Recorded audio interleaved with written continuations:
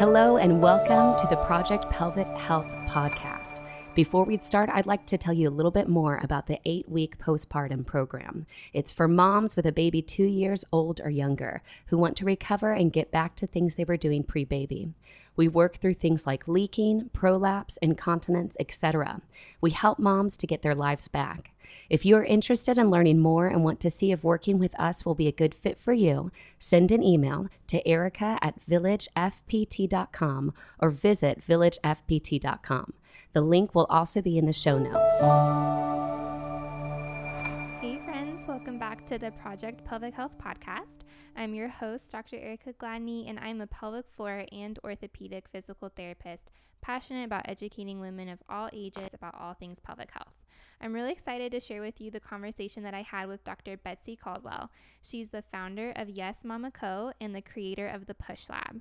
She's a doctor of physical therapy and she specializes in pelvic health. She shares her heart behind her company, what she believes pregnancy, labor, and delivery should look like for mamas, and some really helpful tips for any moms out there who are expecting. I'm so thankful for her knowledge and the time that she took to come on the podcast. So without further ado, here's Dr. Betsey. Hey Betsey, thanks so much for joining me today. Hi Erica, thanks for having me. I'm so excited to be here. I'm so excited to have you. I'd love to start off with just having you share a little bit about yourself and your background and what you currently do.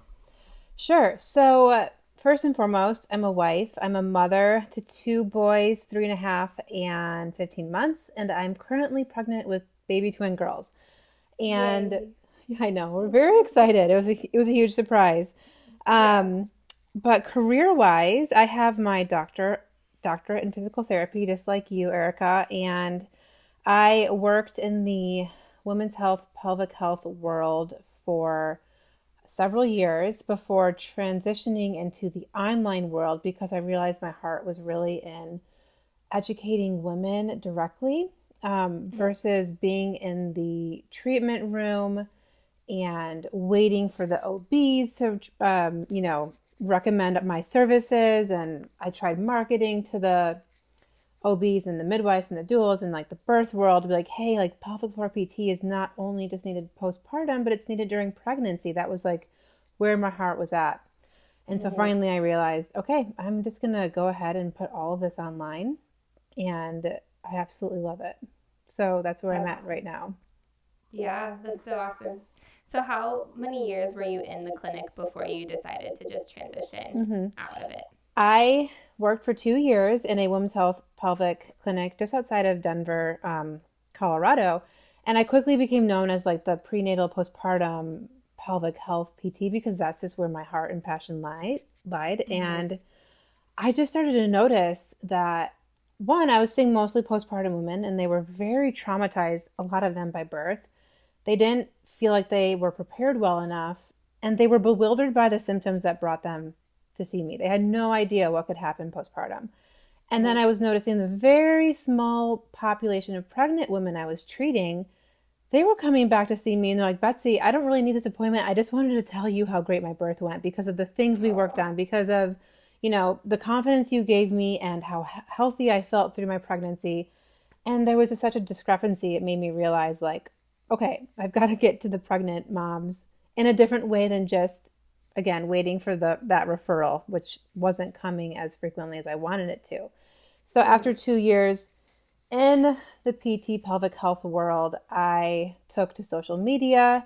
Some of my own experiences in the birth room made me realize that labor and delivery education was not preparing these women.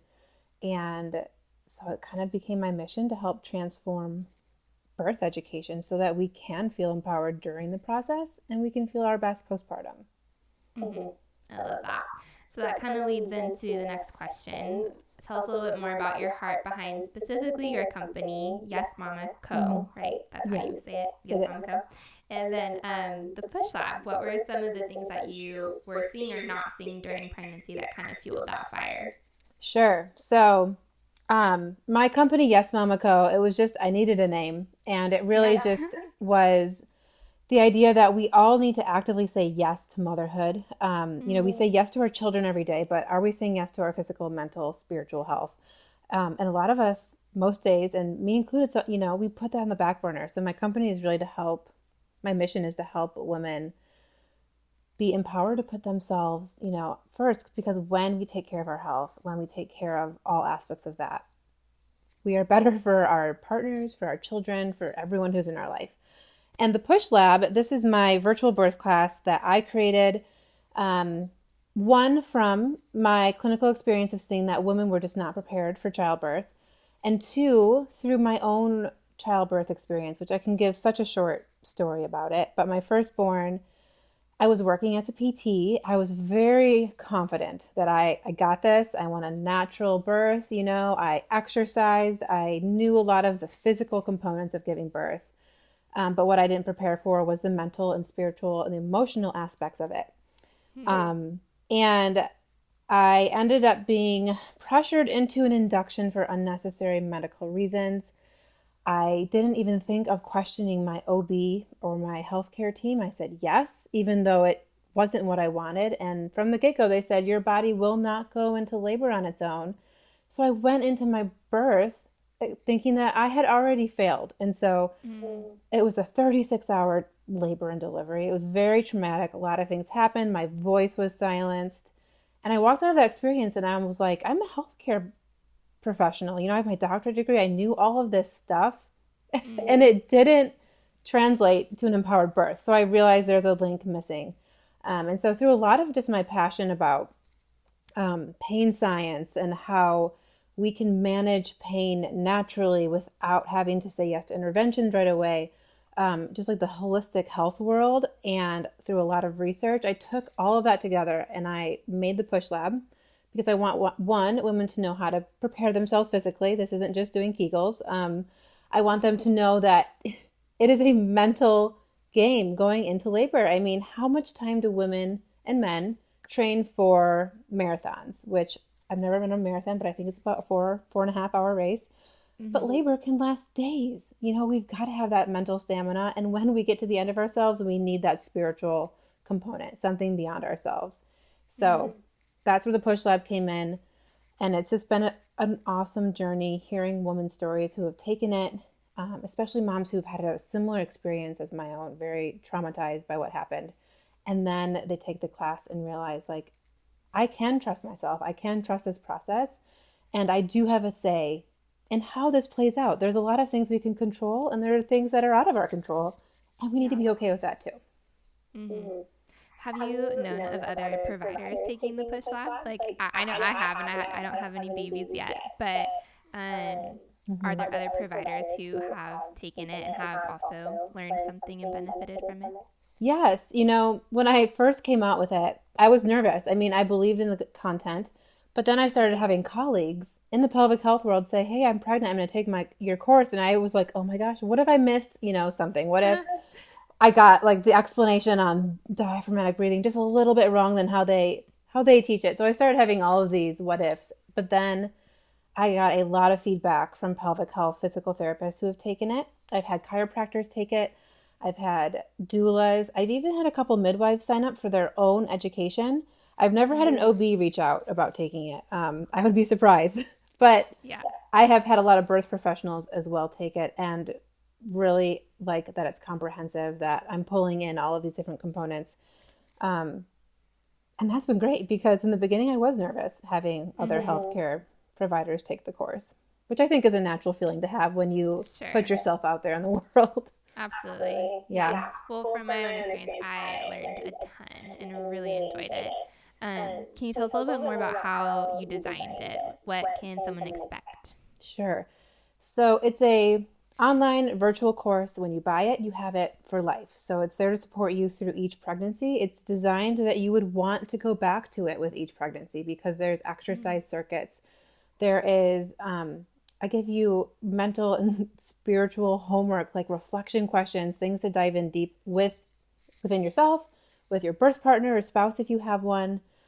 There's an entire module that trains your birth partner how to help assist you in the birth, in the childbirth. And this is important because when I took a hospital labor and delivery class, my husband and I walked away like, wow, that wasn't helpful. They taught like one technique that he could do to help me. And we just knew as physical therapists, because my husband is a physical therapist too, we have so much more to offer for, natural pain relief. It's okay to take that epidural, but what are you going to do before you decide to get the epidural? You need to have these tools in your toolbox. So that's all there. It's all pre-recorded. So I've literally had moms sign up. They find me somehow online and they're like, oh my gosh, this is what I've been looking for. I'm 38 weeks pregnant. And I've had a mom come back and said, we were watching your birth videos while I was at the hospital, and we were just doing what you were teaching, and it was great. So it's right there for moms. And I like that it's pre-recorded because you're getting the best of me. I'm also, a mom of 2. I'm pregnant. To do it live, there would be times that these women wouldn't be getting the best of me. And so it's all right there, and you can have it on your iPad, your phone, your computer. Mm-hmm. Yeah. How early do you recommend a mom starting if she's pregnant? Sure. Good question. Well, I always recommend signing up when you feel ready to learn and to move. So for many moms in that first trimester, they are just physically beat. They're so exhausted from the hormonal changes. They might have a lot of nausea and throwing up. I don't have things that you have to be doing in that first trimester, but if and when you feel ready in that first trimester to sign up, it is so important to start the mental preparation as soon as possible, because we've got to weed out what society tells us about childbirth. They're telling us it's something to be feared, it's miserable, it's awful. You're going to start hearing, as soon as you're pregnant and you announce it to the world, you start to hear everyone's birth story. And it doesn't seem like we hear the empowered ones. It seems like we hear the scary negative ones. So I give a lot of tips on how to help, build up your armor, have a strong mindset. And the sooner we do that, the sooner we start to learn about childbirth in general, it's going to help us also weed through helpful and not helpful resources. So I like moms to sign up as soon as possible. Second trimester, you're not too late. Women who sign up in the third trimester, they're not too late either for learning a lot of the educational content, for learning the safe push techniques, the breathing techniques. Yes, maybe they don't get the exercise circuits their entire pregnancy, but there's still so much more than just that physical component.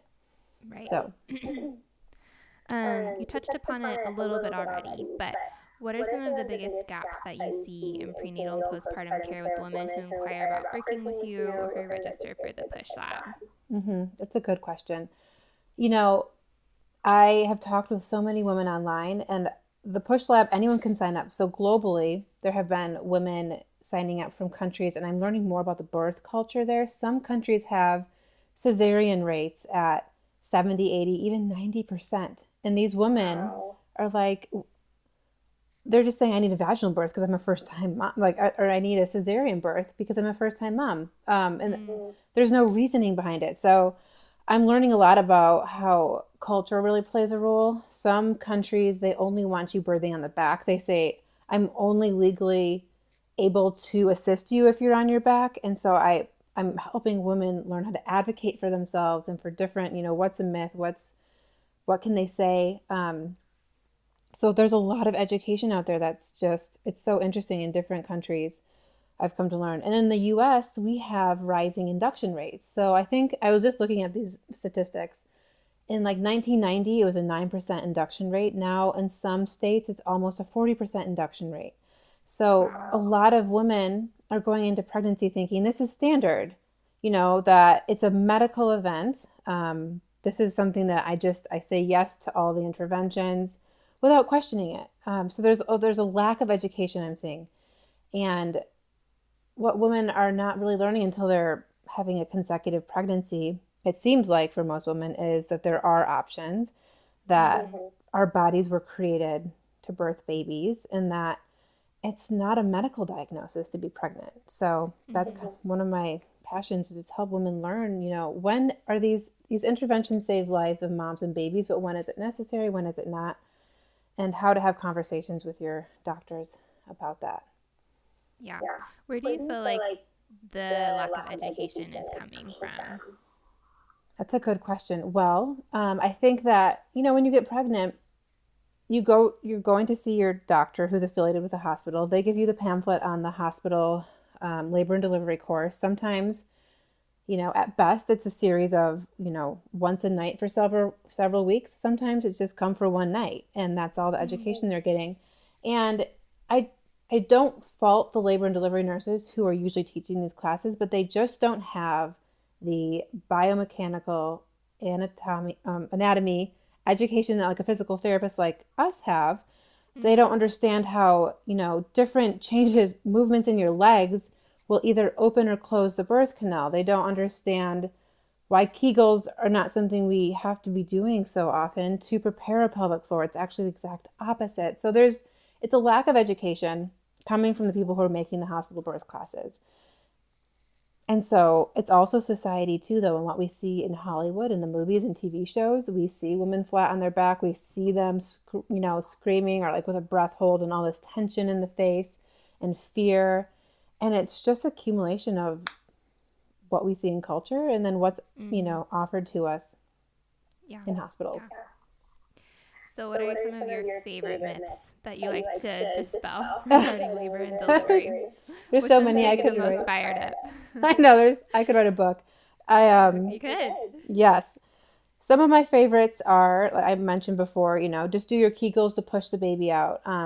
If we know that a Kegel is a squeeze and a lift, that's the exact opposite of what needs to happen for that baby to travel down the birth canal. So if all we do is Kegel, Kegel, Kegel, strengthen the pelvic floor, when we get to pushing and our body senses something down there, they're going to be like, oh, what have we been practicing? Oh, we've been doing Kegels. Why don't we just tighten up, right?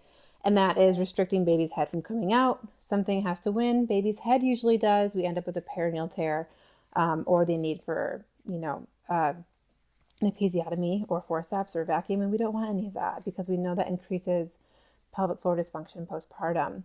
Another one is the laying flat on your back is the standard. That's the coziest, comfiest position for your doctor. It is the worst position for us because now we're working against gravity. Now we almost have to do a breath hold push, which is putting an incredible amount of pressure on not only your linea alba, but your pelvic floor muscles, your pelvic organs, your ligaments. And that increase in pressure can also cause damage during childbirth. So that's a huge myth that is really bothers me as well. What is the linea alba for our listeners? Oh, I'm sorry. That's the linea alba, it is the ligament that runs from our sternum all the way down to our pubic symphysis. It is the area that we end up getting a diastasis rectus or a diastasis, as they like to call it. It's the separation of your six-pack muscles, which is meant to happen during pregnancy. But there's much that we can do to protect that area so it doesn't separate as too much because that can lead to other issues down the road. Mm-hmm. Yeah. So how someone pushes could potentially put them less at risk for making that worse. Yes. Well, yes. Pushing with a breath hold is definitely very strenuous. Mm-hmm. But it's really when we're talking about diastasis rectus prevention or more protection because we can't really prevent it. We're really talking about more biomechanics and posture and core and breath during pregnancy. But the pushing plays a big role too. Yeah. Those are a couple of the myths. A few other ones are that you have to say yes to every intervention offered you. We should always be asking, what are the risks? What are the benefits? Can I wait? What are my alternative options? So those are some of my favorite myths. Yeah. Okay, so there's a lot of content out there for moms who are pregnant.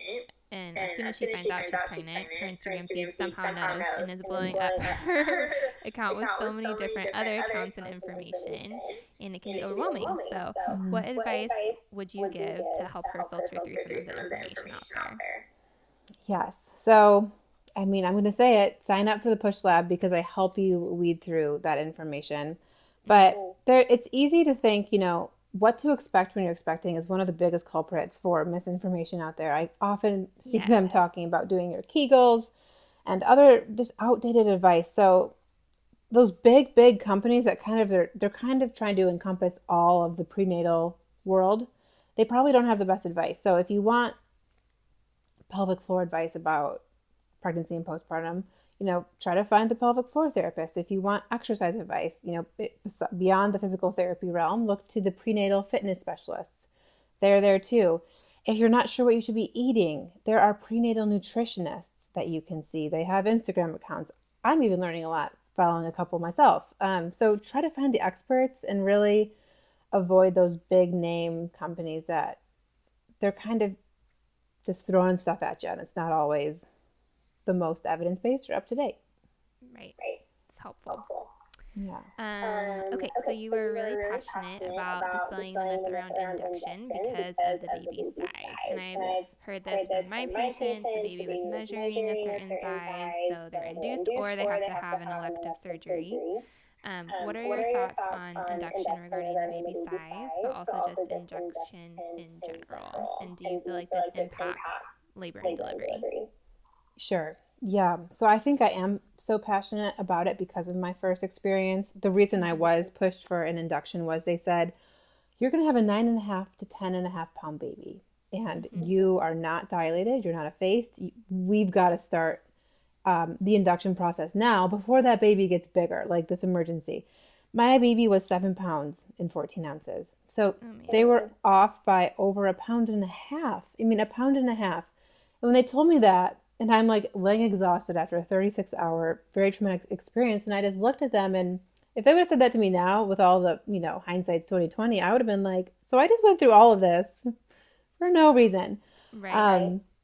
So we can't trust an ultrasound to tell us that we better be induced because our body can't handle a big baby. I know women who have birthed 11-pound babies without perineal tears at home. So we need to change our mindset to, oh my gosh, this baby, something's gone wrong in my body. This baby needs to get out. Unless, of course, there's a medical emergency and baby needs to get out. To, this baby's growing the way it's supposed to within my body. I'm nourishing this baby. I'm exercising. I'm being healthy. I've been doing a lot of research on induction lately because it's so prevalent in the U.S. And when it comes to big babies, there's research that if your doctor thinks you have a big baby, you're more prone to ending up with all these interventions that could lead you to a cesarean. They'll diagnose it as failure. Sorry, I'm totally losing my train of thought. It's okay.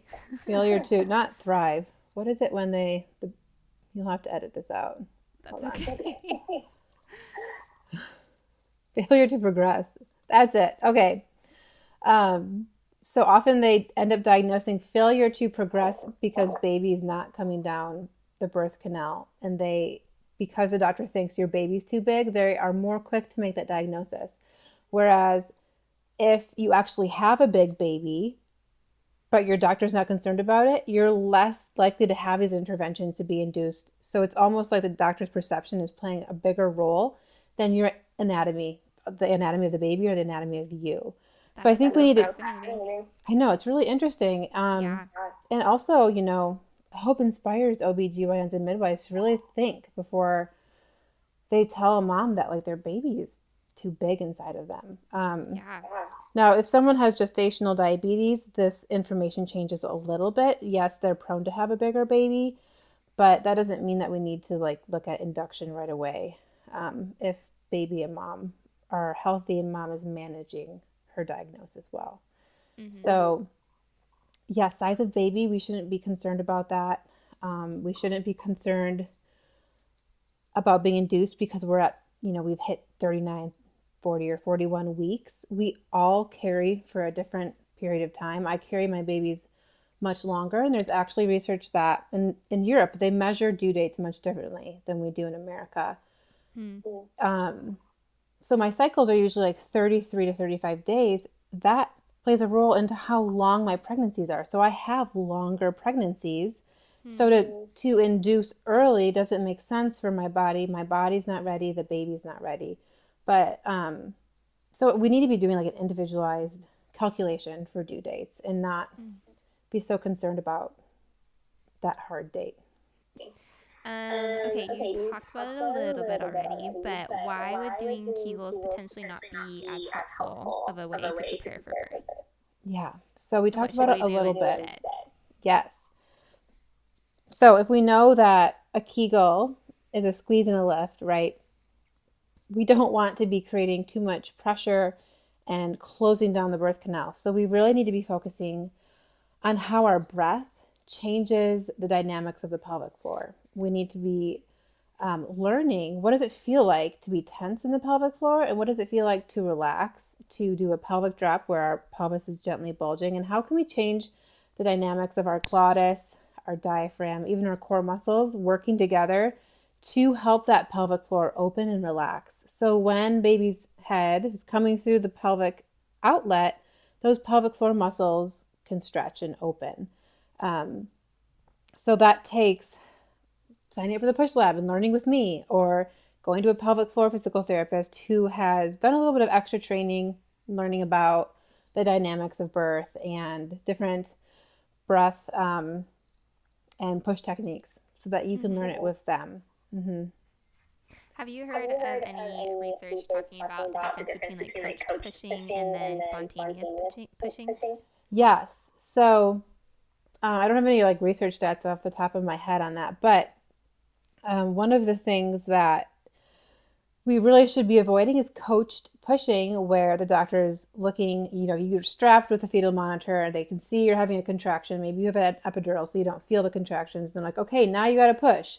So they're telling you what to do. Whereas in the more holistic natural birth world, we're thinking, what position can we get mom in so that she's so relaxed? She's like in her Zen labor la la land, where her uterus can completely take over to do those strong contractions, and we are allowing that contraction. We're riding that wave, as some people like to call it, and it's causing physiological pushing without us having to do all the work. And that's really what we want to try to do. Now, this is harder when we've been induced, when we have an epidural, we're not feeling things. That's where it gets tricky to allow the uterus to take over, because things are off once we've got drugs in our body. So that's a little bit harder. So that's why I do teach a open glottis, open breathing type push for those women who can't feel what's going on. So it's like, okay, well, what can we do to help create a slow descent of pressure downwards without having to do that breath hold? So for the woman with epidural, sometimes a little bit of coaching might be needed, but for women who can feel everything and who can get into that point of relaxation, we want to let it just happen. Yeah. Can you elaborate a little bit more on the glottis and what that is and how that plays a part in pushing? Yeah. So our glottis, we like to actually, we always say the diaphragm is the top of our core canister, but we can add the glottis in too. Which allows us to speak and to talk. And when we have a closed glottis, so we're closing off our vocal cords and pushing, there's all the energies up here. When we have a relaxed jaw, we have a relaxed face, and we're allowing energy downward. We call that open glottis, where we're allowing energy downward. We're not creating tension here. So the pitch of the different pitch of the way that we're breathing or making noises during birth can affect that. So we want to get out of like these high pitched like screams and get more low pitch is open glottis. So I teach all of that in the birth in my Push Lab class. And I learned that actually my pelvic health rotation during PT school, I was working with a pelvic floor physical therapist who was an opera singer. And so she was doing vocal lessons, it almost seemed like, with so many of her patients. And she gave me this book. I think it's called The Anatomy of Breathing. I haven't read it in a while, but I read it, the whole thing, and was just floored. I'm like, breathing is life. And we didn't really touch base on it that much in PT school. But yeah, so the way that we vocalize, the way that we breathe can help in birth. Yeah. Breath is so powerful, even with things unrelated to pelvic floor, just other, other areas that people are experiencing pain. I feel like breathing is such a fundamental skill that we need to master. But you're right, we barely got anything on it in PT school. So I know. I when I was treating patients one-on-one, and when I get back to that someday, once my kids are older, I mean, I always start with the breath, because it changes everything. It changes the nervous system. It's like It's the key to opening the nervous system and allowing change there and getting out of that fight or flight response, which we don't want to be in when we're giving birth. So you talked a little bit already about how laboring on the back is not ideal for a mom. What is the benefit of laboring and pushing in different positions, and what are some other options that moms have available to them? Yeah, so we want to be as upright as possible. That's allowing gravity to assist us, but we also need to be as relaxed as possible. So if we get into an upright position, for example, like a deep squat, and we cannot relax in that position, that's not the birth position for us. So it really is individual to how you feel in the position. So in the push lab, I have moms go through the different positions. We're practicing different breathing techniques. And you might think, oh, this is my position. But when you get into birth, you might completely shift. You might be exhausted and like, I don't want to do that. So even if we end up on the bed with pillows behind us, so we're kind of like in this modified squat position, so we're reclined with our legs up, that's going to be better than being flat on our backs. So we want gravity to assist us. We want to be open to changing. When I was in the hospital with my first birth, I was like, this is not comfortable. And they didn't want me to move, but movement is key. Like, we have to listen to that intuition. Even if we have an epidural, we're going to experience something like, this doesn't feel right. I need to move. So that is really important, to listen to your body, to not stick to one position. So hands and knees, if you can get a chair to be on the ground with one leg up. Side lying is good if you can be a little bit more elevated than just flat on your side to allow gravity to assist you. That's great too. So, listening to your intuition. If you haven't had that epidural, you'll kind of know where your body wants to be and get in that position. Yeah. Okay. Yeah. All right. And then why might a mom who had a C-section be experiencing some pelvic floor dysfunction postpartum? Is it still possible to have pain and incontinence when the baby was not birthed vaginally? Yes. So we have to think of the anatomical, postural, biomechanical changes that just simply occur to every single pregnant mom. Our posture changes, the way we move changes, the way that we engage, our core muscles change. So many changes happen, and they have to happen to accommodate baby. That's okay, but our pelvic floor is kind of like holding everything up. So they're working overtime during pregnancy. And because of that, postpartum, women who have a cesarean birth, they could experience leaking. They could experience pelvic pain. They could end up with prolapse. Sometimes people think prolapse is only from the childbirth experience, but we could get a prolapse from pregnancy. And all of those reasons are reasons why we should see a pelvic floor PT postpartum. My dream is that we could all see one. That's a naive thing to say because it's not accessible to everyone everywhere. But I will say, if you're in the States and you don't have one in your town, you can do a virtual visit with a pelvic floor PT within your state to get education and advice. Maybe not the hands-on approach that maybe might not be accessible to you. But things also happen with postpartum with the cesarean healing. How did the doctor cut during the cesarean birth? How are you healing? What does the scar tissue look like? Has it changed the way that you breathe? Has it changed the way you engage your abdominal muscles? There's a lot of nerves in the abdominal area that implicate the pelvic floor too. So there's just so much going on. And when we think of fascia connections, which is just like our skin, and everything is connected. So when we understand that a cesarean birth can affect the pelvic floor. You're not some rare unicorn if you have pelvic floor symptoms after a cesarean birth, and you're not crazy for showing up. You're not in the wrong place to go see a pelvic floor physical therapist if you've had a cesarean birth and you are experiencing some symptoms. We can still help you. Yes.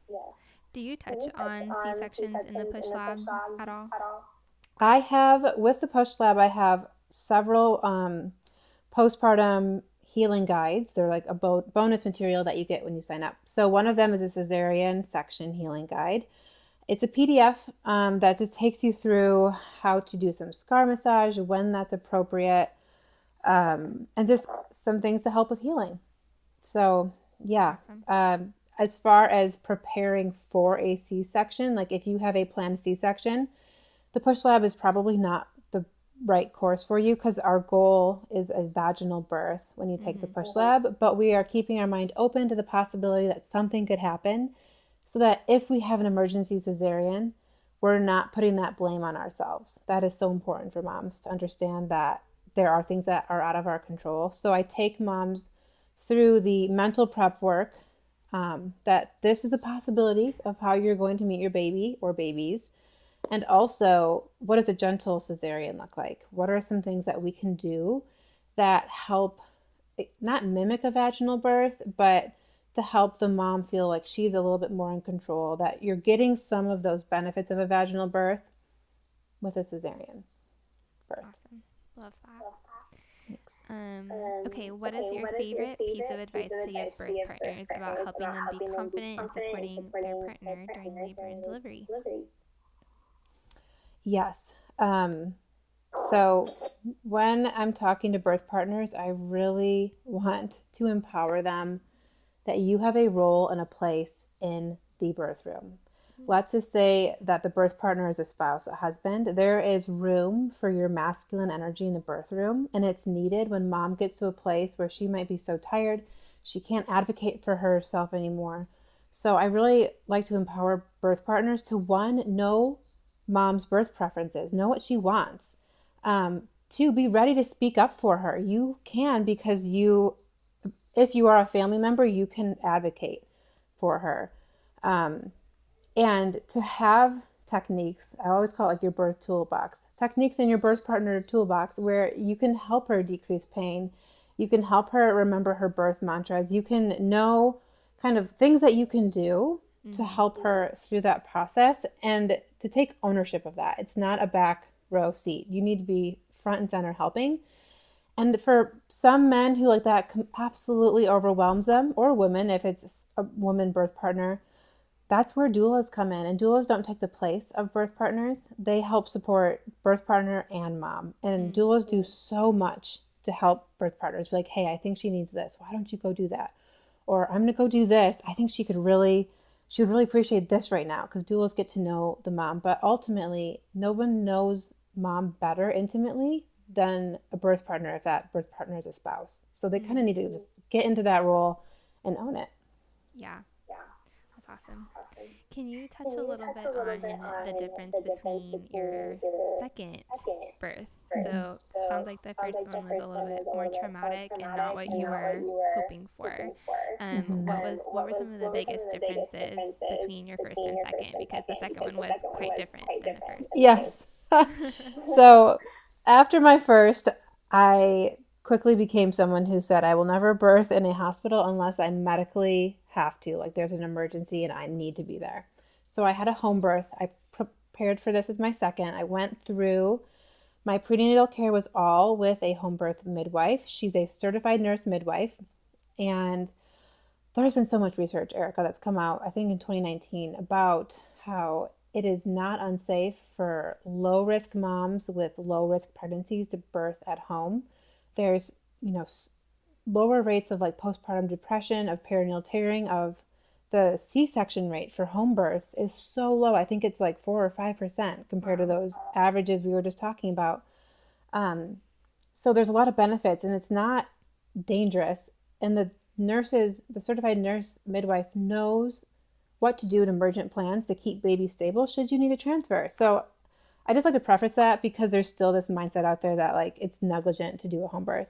Right. But I prepared with a midwife, and at this point the push lab had already come out.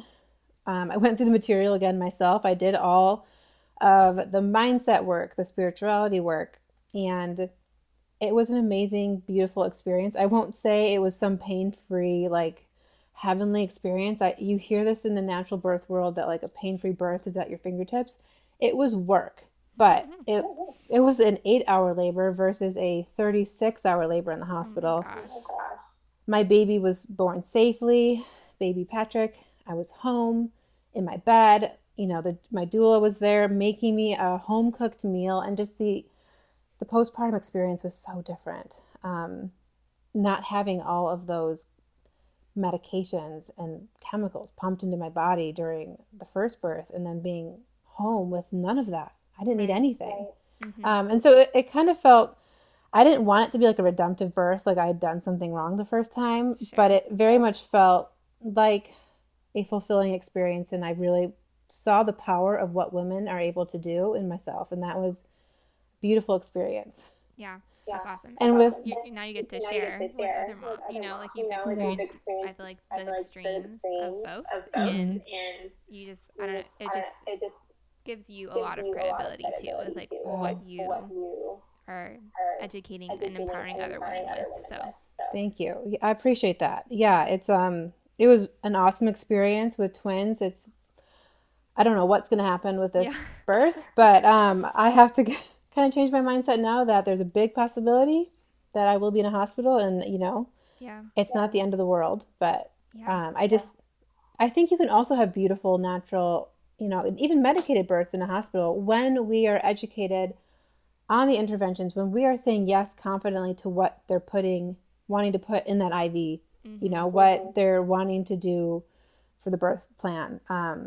When we are educated and we can just make those decisions rather than having it passively happen to us and we're just like, what are you offering? Okay, it makes for a different experience.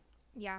One of my favorite pieces of research, and I can't quote the study, but one of my favorite things to share with moms is that there has been research to show that the most positive birth experiences are when the mom feels the most in control. And so regardless of what setting that's in, as long as mom is feeling like she's able to advocate for herself, make informed decisions, and be in control, it's going to lead to a more positive experience overall. Absolutely. And we need more women going into hospital systems ready to advocate for themselves for us to see a change. I'm not going to sit here and say we all just need to birth at home. No, there's a place for hospitals, and many people feel much more comfortable in hospitals or a birth center. That's a great option too. But yeah, I've heard of that study too, and it's amazing. Like if we just feel like we get to be an active participant in the decisions being made, it makes such a difference. Yeah, definitely. Okay, we're about to wrap up, but a few last questions. What would you say to a mama who is busy, she's overwhelmed, and she wants to make sure she's doing all the right things to prepare for labor and delivery? What would you say to encourage her? I would say sign up for the Push Lab. It's a roadmap right there for you. But I'm not trying to be super salesy on this. You don't come off that way at all. If I wasn't confident in this course, I wouldn't say it so much.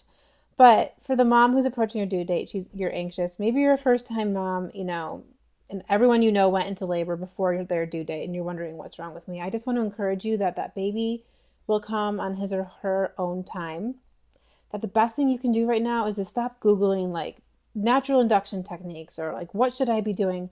The best thing you can do is to calm yourself as much as possible. And I laugh because I didn't do this with my first. I tried to do all the induction things. It didn't work, and it left me stressed. We know that a stressed out mama is less likely to dilate in the face. So what can you do these final weeks to enjoy your home, enjoy your body, to treat yourself, date nights with your spouse, a spa day, just anything you can do to bring that nervous system down, and patience. It's so hard, but when we can just focus on this baby will come. This is the part of labor, or this is the part of pregnancy I cannot control, is when labor is going to start, and I'm at peace with that. So whatever mantra you need to keep saying, and just fill your time as much as you can, so you're not hyper obsessing about it, which I know so many people do, and I have been there, but that baby's going to come. Yes. When they're ready. Yes. All right, and then last one, for the mom who's pregnant, approaching her due date, feeling anxious, how would you encourage her? You kind of already touched on that. I kind of touched on. I think I just answered that question. Yeah. So, I would say that just be patient, and to go back to your other question, besides taking the Push Lab, just finding the voices that you respect and trust during pregnancy is so important, and getting rid of the rest. So If there's someone who wants to tell you their negative birth story, it's not rude to say right now I'm only focusing on like positive aspects of childbirth. But I'm so sorry that like this was a traumatic experience for you, you know, or I don't want to hear any birth stories. There are loving ways. There's a way to have a loving no, and we need to learn that during pregnancy, so that we filter what we allow into our minds. Yeah, because it will affect so important. our mindset. Yeah. How can our listeners find you if they want to get in touch? Sure. So my Instagram handle is Dr. Betsey PT. I'm also on Pinterest and TikTok as Dr. Betsey PT, but Instagram seems to be where I hang out the most. And my website is yesmamaco.com, and that is where you can sign up for my email list. I do not spam very often. I actually send weekly meal prep lists because I love cooking, and it's just a fun way to connect with my audience. And it's also a way to stay in the loop when I have sales on the Push Lab and other course offerings that I have coming in the future. Awesome. And if they wanted to do the Push Lab, is that where they would go? Yes, Mama Co. Yes, there's a link right there for it. Awesome. Perfect. Well, thanks so much, Betsey, for taking the time to chat with me today. Thank you for having me on, Erica. It's been fun. Thanks for listening to today's podcast. I hope you felt encouraged and that you learned something new. If you've been enjoying listening to Project Pelvic Health, would you mind just taking a minute to rate and review, as well as maybe share it on your social media and subscribe to make it a little bit easier for other mamas to find us? We would so appreciate that. We'll see you next time on Project Pelvic Health.